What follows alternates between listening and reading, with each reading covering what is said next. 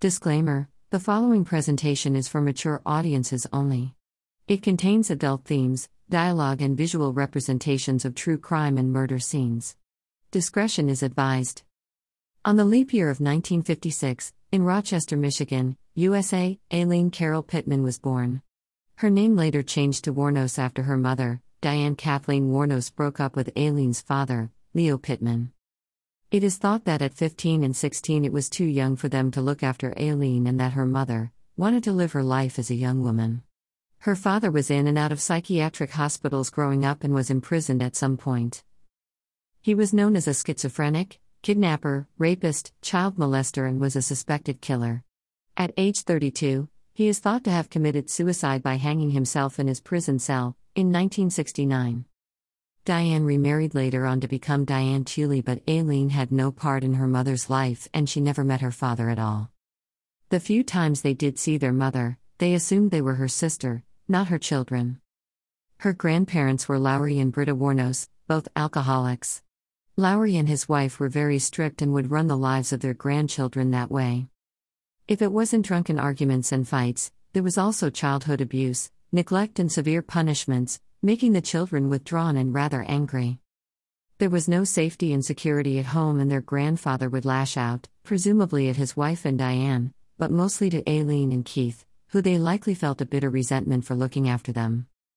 After being beaten repeatedly with straps and other handheld weapons, Aileen was made to clean them, so that they could be used again the next time. She and her brother Keith bonded over their frightening and abusive home life, perhaps at times becoming too close that they were kept apart at times, after people started to say they were involved in some form of relationship. As a result of this, nobody wanted to play with her at school, though some classmates and friends say that Aileen was very quiet and withdrawn at school. She would sit alone and would be sometimes teased and pushed into lockers. Near her home there was a playing area, a place called the Pits. Aileen would hang out with some boys and other girls, of many ages, some much older. From a young age, Aileen would provide sexual services for money, cigarettes, lifts to other places, and other small things. This earned her the nickname Sig Pig at the Troy Union School because of her behavior.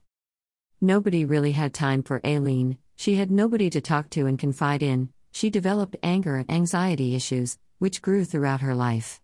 People saw her as a troublemaker and she became a bit of an outcast. At age 12, Aileen and her brother Keith, 13, discovered that who they regarded parents were actually their grandparents.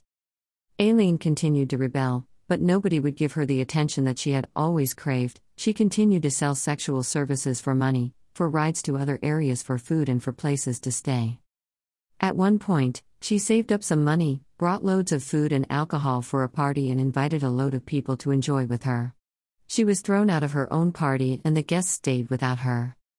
She developed a form of borderline personality disorder, I think, in order to cover for how hurt she became with all of the trauma and abuse in her young life.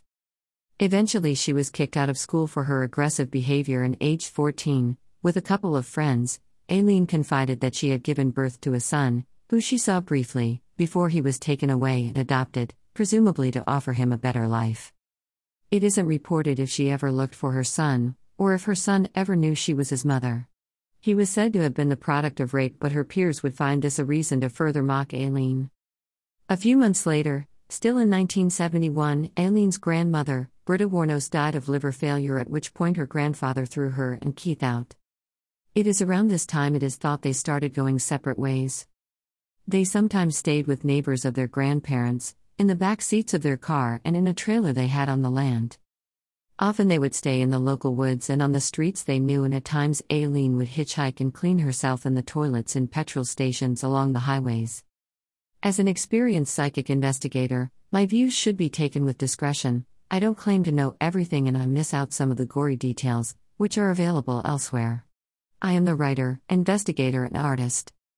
Let me know if I have missed anything, or if you know something that I haven't mentioned. I would love to read your comments and views.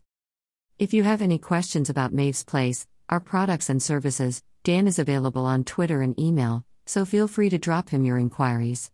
Dan has been working aside me many years, has a lot of experience, and is looking forward to hearing from you. Until next time.